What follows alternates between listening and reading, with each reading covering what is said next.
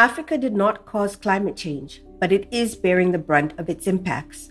According to an article released by the Western Cape government earlier this year, South Africa is experiencing a warming of between 2 to 4 degrees Celsius.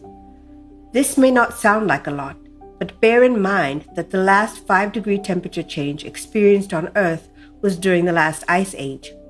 With the Earth's population surpassing the 8 billion mark earlier this month, climate change is an inescapable reality, and more importantly, it is a justice issue at its very core. In Season 3 of the Just for a Change podcast, powered by the Bertha Center for Social Innovation and Entrepreneurship, I have conversations with changemakers.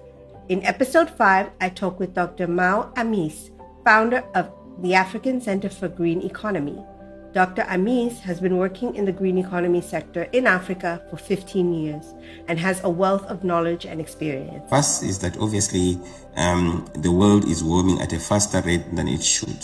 And that is partly because of human activities. Okay, in any undertakings, as we try to seek solutions to climate change, we take cognitions of the fact that those people who are most vulnerable, first of all, do not have the adaptive capacity to respond to the impact of climate change, even though they are not actually responsible for it in the first place. So climate justice is about inclusion, is about making sure that in the fight against climate change, we leave no one behind. What is climate justice and why should we care?